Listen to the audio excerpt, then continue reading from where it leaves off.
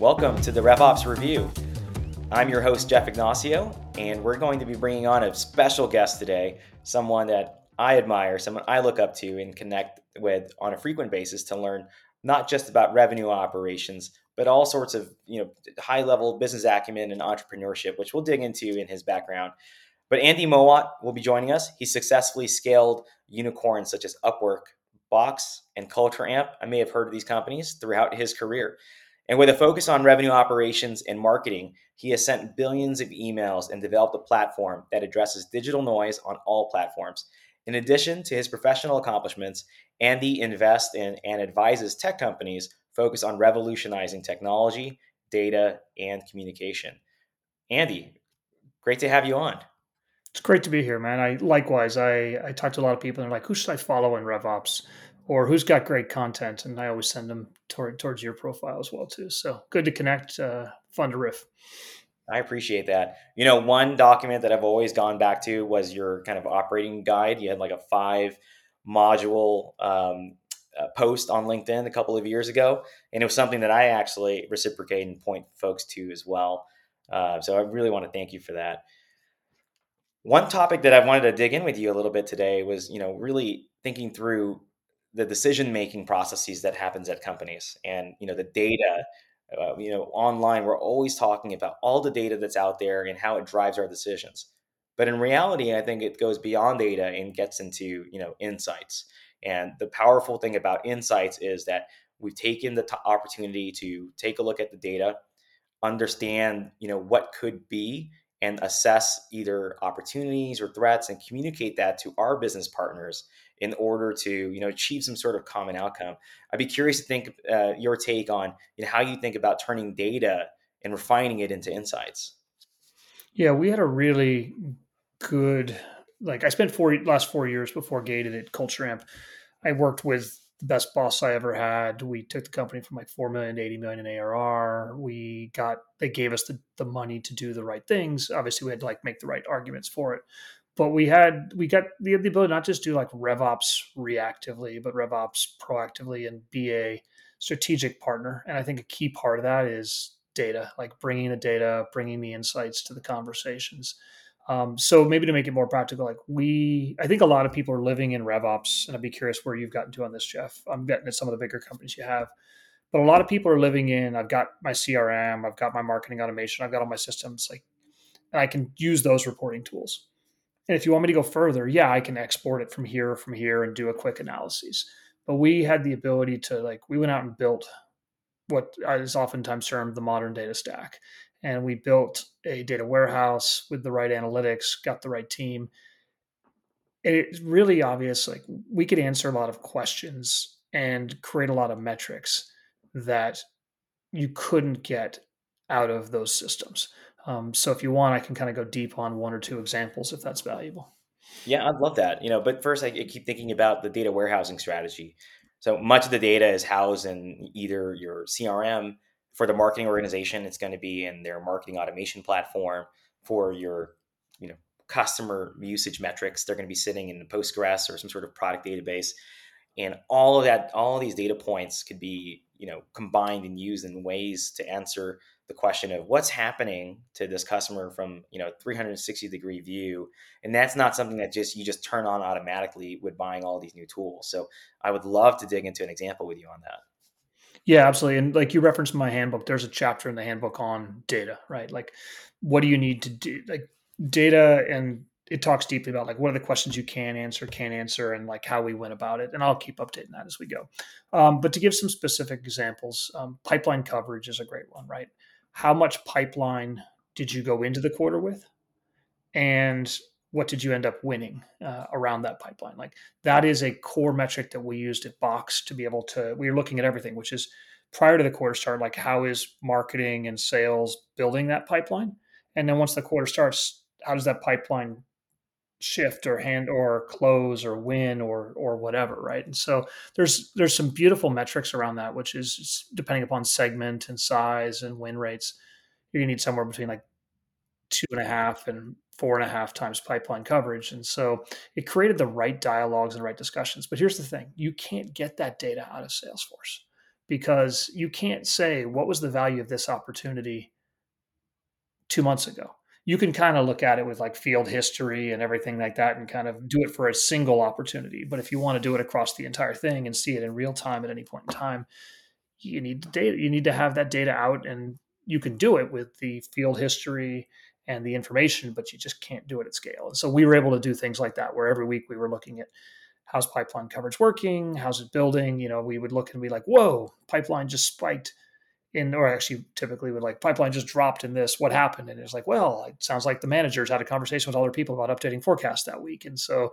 or no, actually there was shifting of this pipeline from here to the next month or next quarter. And so it really created the right cadence across all the different functions. I keep thinking of a couple of examples of my pipeline swings that I can't really explain that easily. Like a one would be a comical fat finger, right? Someone adds an extra zero by accident and they need to go in and update their CRM. The second one would be, yeah, it's our initial conversations, and I'm just putting in our most aggressive pricing possible. We're in ballpark. We haven't gotten down to a narrow range. So those are some comical ways where my pipeline is swinging, and it's hard to explain it to my sales leader. And the fact that if I snapshot a data point at a specific point in time, and that data point had not been corrected, when I walk into those pipeline reviews or those deal calls, those deal reviews, I'm coming in with pipeline that doesn't make a whole lot of sense. So yeah, absolutely. Yeah, you're Um, right. And I think what pipeline coverage is great is because it bridges the gap between marketing and sales, right? Like, I think a lot of people are like, I've done sales ops, now I call myself RevOps. I think you and I think about it a little differently, which is like, I came from post sale ops, marketing ops, and then added RevOps. And so I think about how do you create those common discussions, right? And when you're talking about what is the pipeline and how does it close, when, and who's bringing what, it's not just even a pipeline review meeting. It's like an executive level meeting across functions, which if you're RevOps and you're facilitating that, puts you in a much better position. so I'm curious, with that data warehouse, you had to build a business case potentially to bring on these other parts of your data stack. And then once you brought in that data stack, you had to bring in the right team members, potentially with the right skill set, whether they're on your team or potentially a consulting group. How did you think about building that investment case? And then before that, even recognizing that you needed to. And then when you were in the thick of it, like what were those steps to build out that modern insights engine? Yeah, it's funny. I was literally just looking at the deck that I used to build that case this morning because I was talking to the great folks at Boost Up around, how they're doing things. And I think for me, first, like I started to understand how data could use things differently. And I think that was definitely credit to one or two folks on my team that were really passionate about the data side. And I started listening and started reading a lot of the literature around like what's possible and trying to understand it. And I think we took some baby steps. And then, you have to, you're right. Like if you're going to do the modern data stack today, you got to go out and get a data engineer or two for revenue, which is a very unique skill set.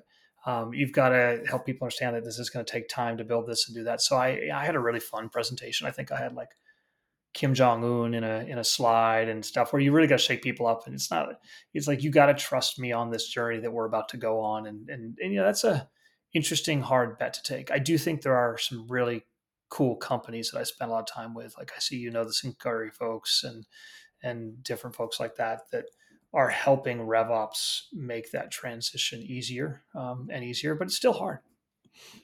Yeah, I think there's certainly the old way of doing it, which is ETLs or reverse ETLs, pumping in data and then creating derivative tables with a strong SQL background.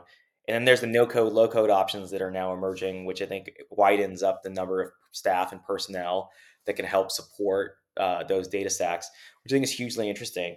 So, one of the three truths that I've been trying to, or will be focusing on with, this new podcast that we've launched is the first is that, RevOps needs to be the single source of truth. And part of that is, an end-to-end customer experience would be practically impossible without that data orchestration. So I'm curious to hear from you. You've talked about an example with pipeline coverage ratio, which is a partnership between marketing and sales. And you talked about post-sales ops. I'd be curious about an example where the data helped inform some changes on that post-sale side of the house. Yeah, easy one there. You go and you have an opportunity for renewal. And we at Culture Amp had added a second product, right? So people would show up with the first product and they would add the second product onto the renewal op, or you'd even default it on there. And they'd talk to the customer, and the customer would be like, yeah, I don't want that. And so they'd take it off. But how could I report on the deal cycle for that discussion? How, like what conversations were had during that time and the win rates of second product. Like it just disappeared from Salesforce when they removed it from the renewal op, right? And so if you're able to snapshot that data in a data warehouse every evening or at some interval, you're able to tell that story in a much better way, right? It's actually not even day by day because you're able to look at the opportunity field history and all that stuff and tell that story. So, we were able to, the head of account management was like, I just don't know what my win rate for this new product is. I don't know how long the sales cycles take. Um, and, he could guess and put his finger in the wind, but like, why shouldn't you be able to know that conclusively? So I'm actually solving for that right now with, my CRM. And the way I think about it is we can easily report on win rates at the opportunity or at the deal level. But if you don't have great process that introduces, what is that land and expand motion by adding product lines? So typically you'll have some sort of loss leader or an introductory product, and then you want to move on to kind of a larger expansion, which may be more of the same product, but in reality, it's probably an upgrade to a different solution that has hopefully a higher margin profile for the business. And it's ultimately going to lead to the inevitable need to report on the opportunity hyphen product level. And I think that's really interesting. One thing that I've admired about your previous experiences that you've led some highly talented folks. I'd be curious about the skill sets that you looked for when you were hiring and building up your team, and then where did your team members need to sharpen their knives or their pencils in order to keep up with kind of the modern data stack. Yeah, kind of two questions there. I guess first is just I tend to hire, other than maybe like the leaders, the director levels, I tend to hire from within in RevOps, and I think I've just had so much success with it over the years, right? Like at Box, we had this course where they taught SQL to anyone in the company that wanted to, and the data model of the company, which I thought was a brilliant idea. So I took the course twice. I'd always get like pulled out to a meeting, and so I'd have to keep retaking it. Not because I failed the test, because I just missed half the classes. But I'd always like figure out who the smartest kids were in that and hire them, right? So I took one kid who was, I think, a sales ops analyst, and he was just a brilliant guy. And actually, I'm writing down. I gotta go ping Sam and say hi. Um, and he ended up running marketing analytics for us, and was super super sharp. And so I guess I've got a fun article in my handbook around like the characteristics and the personalities I look for in RevOps. I think it's more like a mindset than a skill set, right? Like I don't know about you, I was self taught, right? Like I just Google and Salesforce, like I figured it out, and I figured out HubSpot and Marketo all on my own. And so I think the right people are able to manage up, able to like just intellectual curiosity, and are able to deal with a lot of those things. And so for me, skill set wise, like I'm looking more for how people tick, and I've gotten pretty good at like interviewing for that. That's great. I am self-taught, like you mentioned there. Um, I came from a finance background, and before moving into go-to-market operations, and when I was first brought into a quote-unquote sales ops role, my primarily responsibility was to take a look at the pipeline and look at the analytics. But then over time, the role started to evolve into, hey, you need to manage CRM. CRM wasn't something that I had managed before, and so I had to learn a lot of the tips of the trade or the craft in order to make CRM work for our business. Another thing that I came from, which was a superpower, was that I was the kind of the SQL instructor for my finance team. So I was teaching the SQL skill set to my various peers, and they were using that because, quite frankly, we had a fairly strong self-serve culture over at Google, and the data wasn't always readily available in a canned report, which you can download. So you needed to be able to navigate the different filters or the data sets in order to get to the answers that you needed. And so, that was a superpower, at least for me individually, and it led me to hopefully some future success in kind of my other roles. But you mentioned, shout out to Sam, by the way. I know you're going to reach out to him, but thinking through your superstar teams, and one truth that I think is important is uncovering the hidden insights that are somewhat hidden from siloed teams. And with that, I'd love to hear about a story where, data was sitting in here and it needed to be brought up to like the rest of the company. How did you and your team break down those silos? Yeah, that's a good one. So I showed up at Culture Amp, and I sat down and said, "Where's the product data? How are you doing risk and all of it, risk rating, and how are you handling that?" And they said, "We don't have it. We can't get it." And I said, "Well, that's impossible. Like you gotta." So I reached out to the chief product officer and CTO, and they were even in Australia, and we got on the phone and built a relationship with them, and basically said, like, this is why we need the data. Can we define like how the product data plugs into the CRM data, and kind of like as kind of an API, and then can you figure out like these are this is like how we need to pump it in, and these are the data points I need. And I explained to them why it was important, and 3 weeks later we had it, right? And so it's like, I think you've got to be able to be very clearly articulate, like, why do I need the data? How am I going to use it? And it worked out really well. Box, I took a lot of the lessons I had, right, at Box, and probably every company.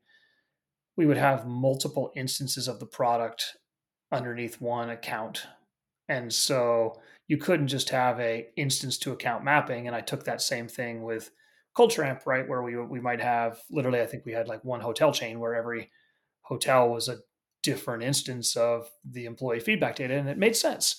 And so if we hadn't thought those types of things through in terms of the mapping and the architecture, it would have been a mess. And so we thought about all that stuff. So yeah, we were able to very quickly, probably in 3 months, move from flying blind with CS to adding objective and subjective risk scoring, which I'm a big fan of both in the conversations there.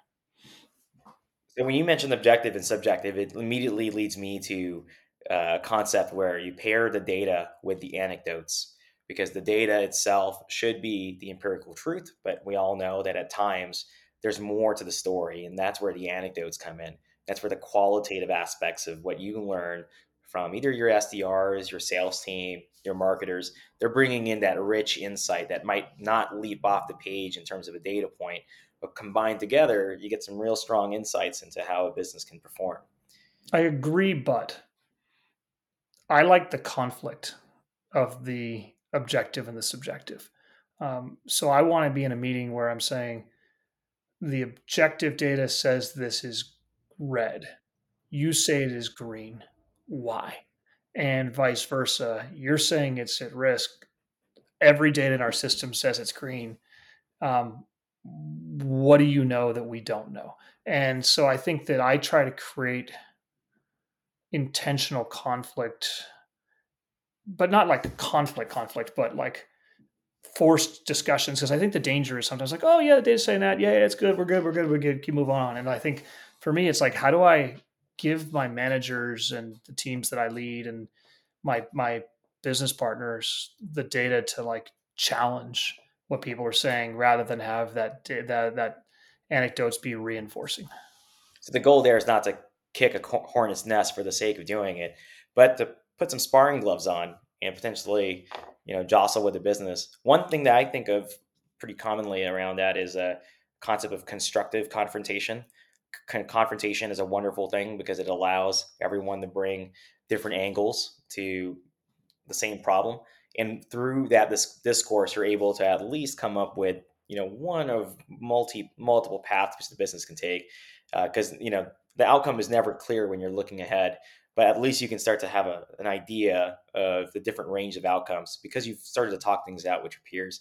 I do love the idea of kind of hashing it out.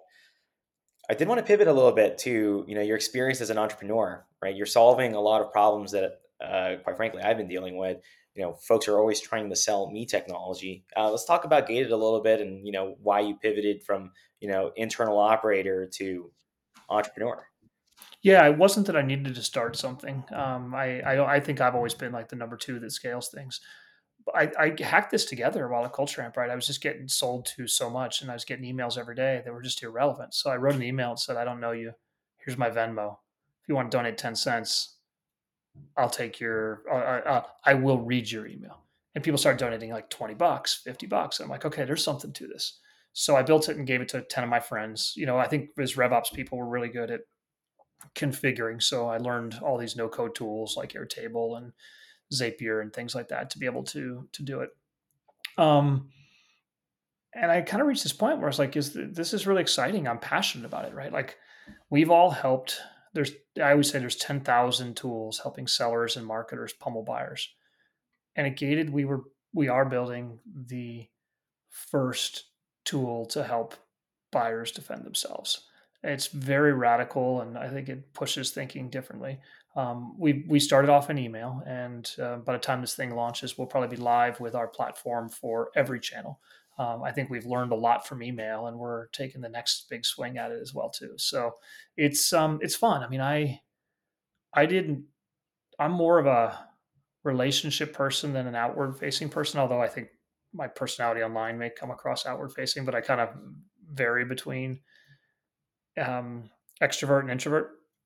And it was a big decision for me to like leave a good role with Culture Amp and a great team that's all still there and all still intact. 2 years ago, they're still all there to go start this thing and take a chance. That's amazing. I would say this about Gated, it's really transformed, my inbox. It sends me signals, really cuts out the noise. And it's kind of a corollary theme that I wanted to touch on next. Now as an entrepreneur, you're probably generating a ton of data with your service. I'm curious about some learnings that you've had over the last, couple of months with the data that you've gleaned and how that's informed the direction of your business. Yeah, I mean, it's such different data than we're all used to in RevOps, so it's very interesting, and it's not in the traditional systems, right? Like people are pinging me and be like, "What CRM are you using?" We're not. We're kind of like naked and full PLG. Um, I mean, I definitely learned a lot about product side, and I have a deeper appreciation for product. I would say that just maybe some of the cool things we've learned from this data are people do donate, and the reply rate on a typical email before gated is like 1 to 2%, and if you make a donation, it's 45 to 50% reply rate, which is just amazing, right? So the core thesis of can we kill the noise and increase and make better relationships is absolutely there. By the time the people listen to this, we've turned off sign up for the old email platform, and now it's only for the new one. So Jeff, you're grandfathered in; you get to keep the email product, but we're launching the new platform in a couple days. I'd say other kind of nuanced things that maybe haven't been data, but I think that we've just really understood are I believe that it will be impossible, especially with the coming wave of AI, to fully and accurately filter email that's sent um, after it's been sent. And so, at Gated, we never really were a filter, but a lot of people wanted to believe we were. But Google's tried to build a filter. It's called spam. If it's aggressive, if it's too aggressive, it doesn't work. And if it's not aggressive enough, you're like, why the heck do I have this thing in the first place? And you curse spam. Um, so our new product and our new platform is really focused on how do we influence the messages before they get sent.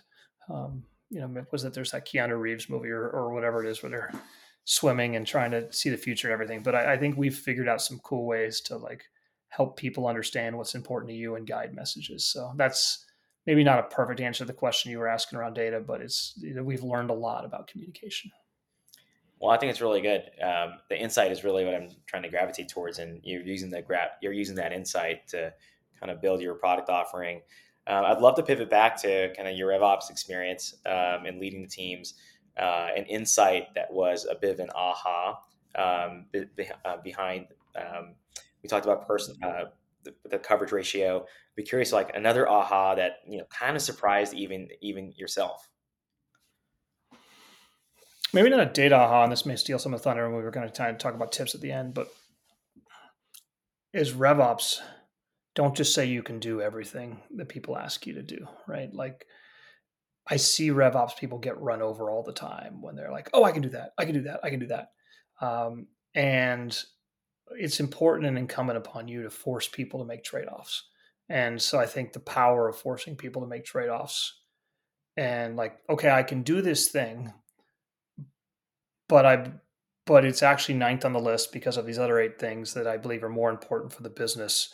And so I can't give you a timeline versus like, oh yeah, I got it. Don't worry, right? You're going to disappoint the stakeholder on the first, on the, oh, I got it. But if you give them a reasonable, like, hey, I can do this, but it's going to push these other things out of the way, I think you become a lot more effective as a RevOps person. I think that's counterintuitive, right? To say no and to force trade-offs. You're reading my mind a little bit because I was about to leap into this do's and don'ts section that I had written down for us. And what you're saying is, I can do this, but should you? And then you started going into a prioritization conversation around, we could do this, but there's not enough daylight in the day, or there's not enough skills on the team, or not enough budget left to go over this. And so you have to create these trade offs. You get to a place where you have to force a stack ranking of some sort. I'm curious about the don'ts and around prioritization. Like, how do you think about prioritization? Because you're building out a business, and there's all these probably features that could go on your product roadmap. There's all these requests on your RevOps roadmap when you were a practitioner. What's your general guidance on how to think through prioritization?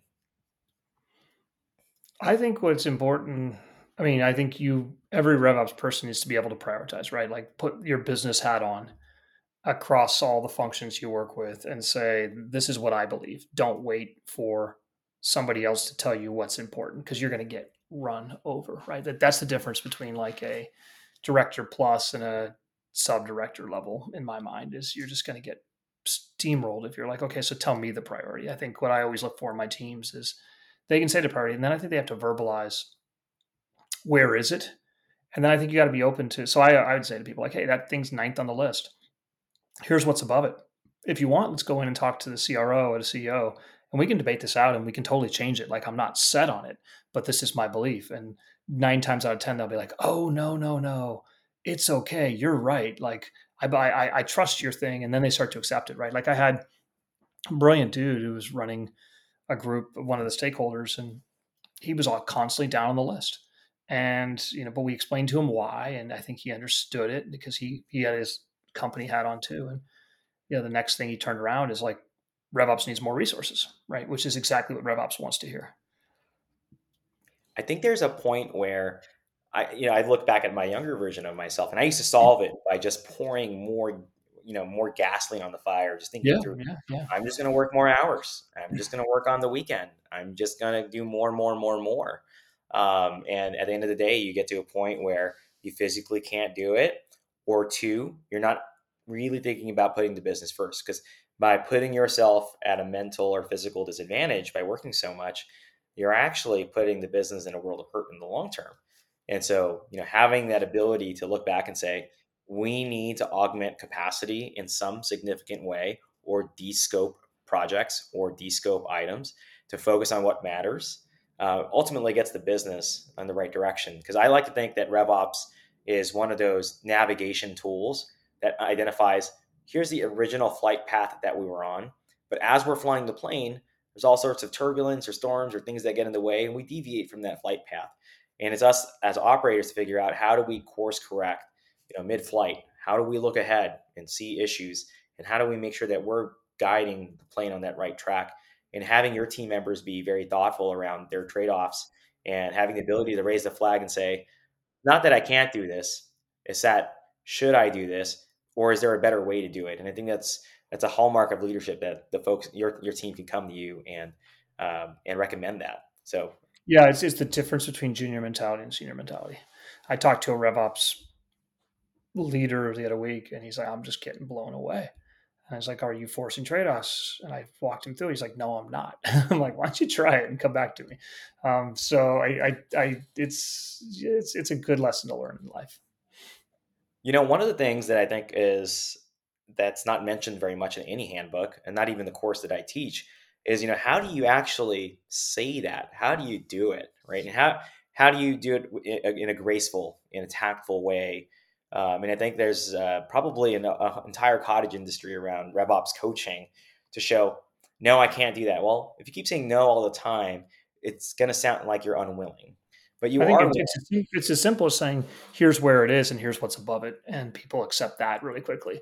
But if you're like, no, I can't, or the worst is, yes, I can, and then you don't do it on time, Like both of those are going to kind of lead to rumbling around. These RevOps people aren't very competent. Yeah, I'd agree with that. Yeah, I think there's probably some fine splitting hairs between those two, right? One is no, no, no. Two, you just seem like unwilling. You're kind of like the stone wall in the business. Second one would be you're over promising and you're under delivering, and that to me that's like a strong credibility issue, which trust is currency for any revenue operator. So losing that to me, how do you cash in on that? I think it'd be very tough. Yeah, yeah. I remember I've had a couple instances where my people are over promising, under delivering, but not from bad intent. And you can reframe that pretty quickly. So I did want to start moving into our closing segment. Just kind of career advice. I think we gave plenty during this episode, and I think you're a wealth of experience around that. But what are some top tips that you would share for operators? Breaking in or in the mid level of their career. I'd be very curious to hear what you'd have to say. Yeah, manage up. I have a blog article on my LinkedIn profile around that. I think it's a great career unlock for me. Get fluent in data. I think the world of RevOps is changing to much more of a data-driven world. It's understand how to do SQLs, the systems you are using. And I'm working on an article right now, which is your next CRM will be a data warehouse. That's a little aggressive in the statement, but the fundamental underlying thing is I don't think in 10 years anybody in RevOps is going to be configuring in Salesforce. And I think it's going to look very different. So get familiar with data. It's a superpower, and yeah, force trade offs I think is another good one for sure. So you talked about managing up. I'd love to dig into that a little bit. When was the first time you came across that topic of managing up, and what was that realization like? Oh, this works. That's a good question. I don't remember the first time I figured it out.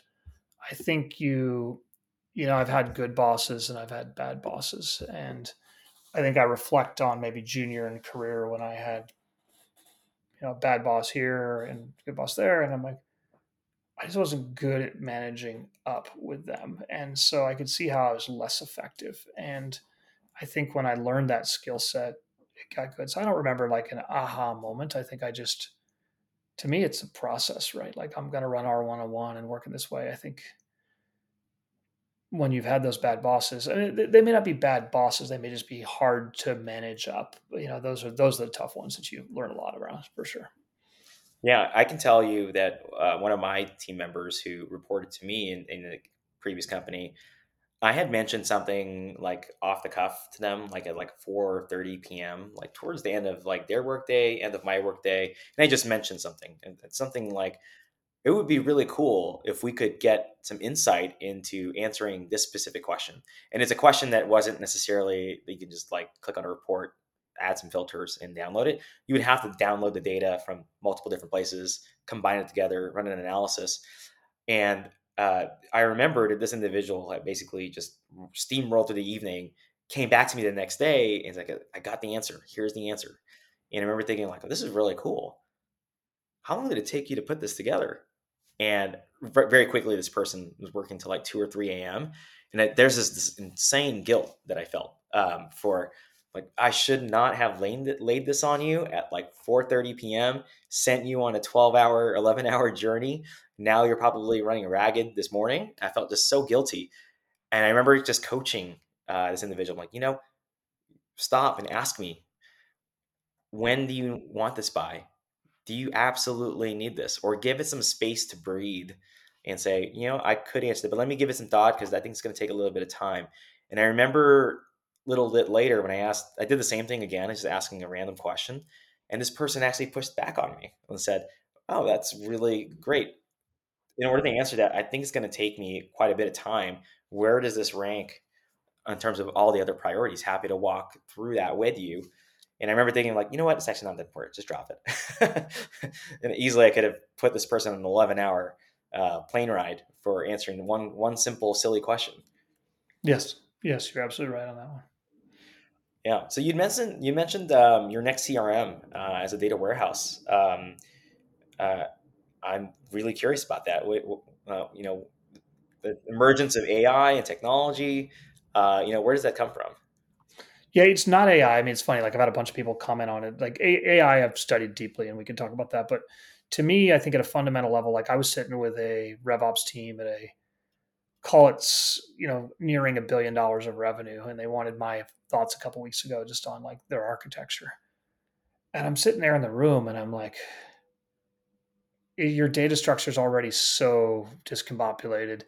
And like if you change something in Salesforce, but then the UX doesn't change or it's not in the right way. And I'm sitting there. I mean, again, I've been working on this thought for 2 or 3 years.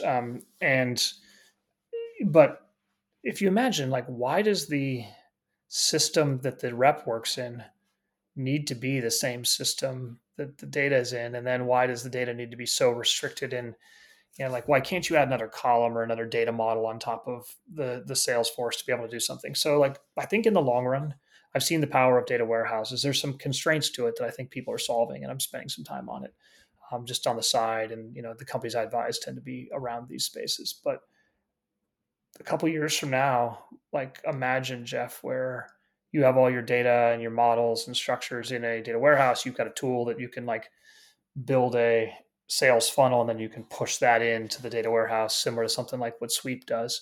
And um, and then the UX and the rep can have a customized interface for them with the data they need, right? Like we were sitting there in that meeting, and you're like, well, oh, they can't have that data object because it's not on, they can't have that data to edit because it's not on that right object, right? And I'm like, oh boy, okay.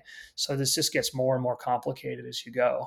And so, that's why I invested in Scratchpad, right? Because, they're not trying to build the UX on top of a data warehouse yet, but they figured out how to build a really engaging UX and UI for a rep, right? So they've kind of an example of where you've divorced the UI from Salesforce. And then, you know, we all pay Salesforce a couple hundred grand a year. Do we really need to? It's probably not the right analogy, but I just keep thinking of uh, the tragedy of the commons, or where everyone is in one central area and you start managing or guiding the system to the least common denominator, Yep. to appease everyone. I think there's something there. I'd have to give it some thought. But Andy, we were completely unscripted today, so I appreciate you dealing with my questions back and forth with you. You're a wealth of knowledge. Every single time I have an opportunity to speak with you, it is so valuable, not just for me, but hopefully others who are listening.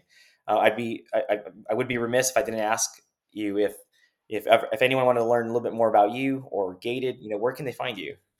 Gated.com, for Gated. My LinkedIn, Andy Mowat. Feel free to follow me. If you're in RevOps, feel free to drop me an invite. I always love to connect with people that are smart and sharp and aren't selling me anything. And if people send me an email to Andy at Gated.com, and they donate, I will reply.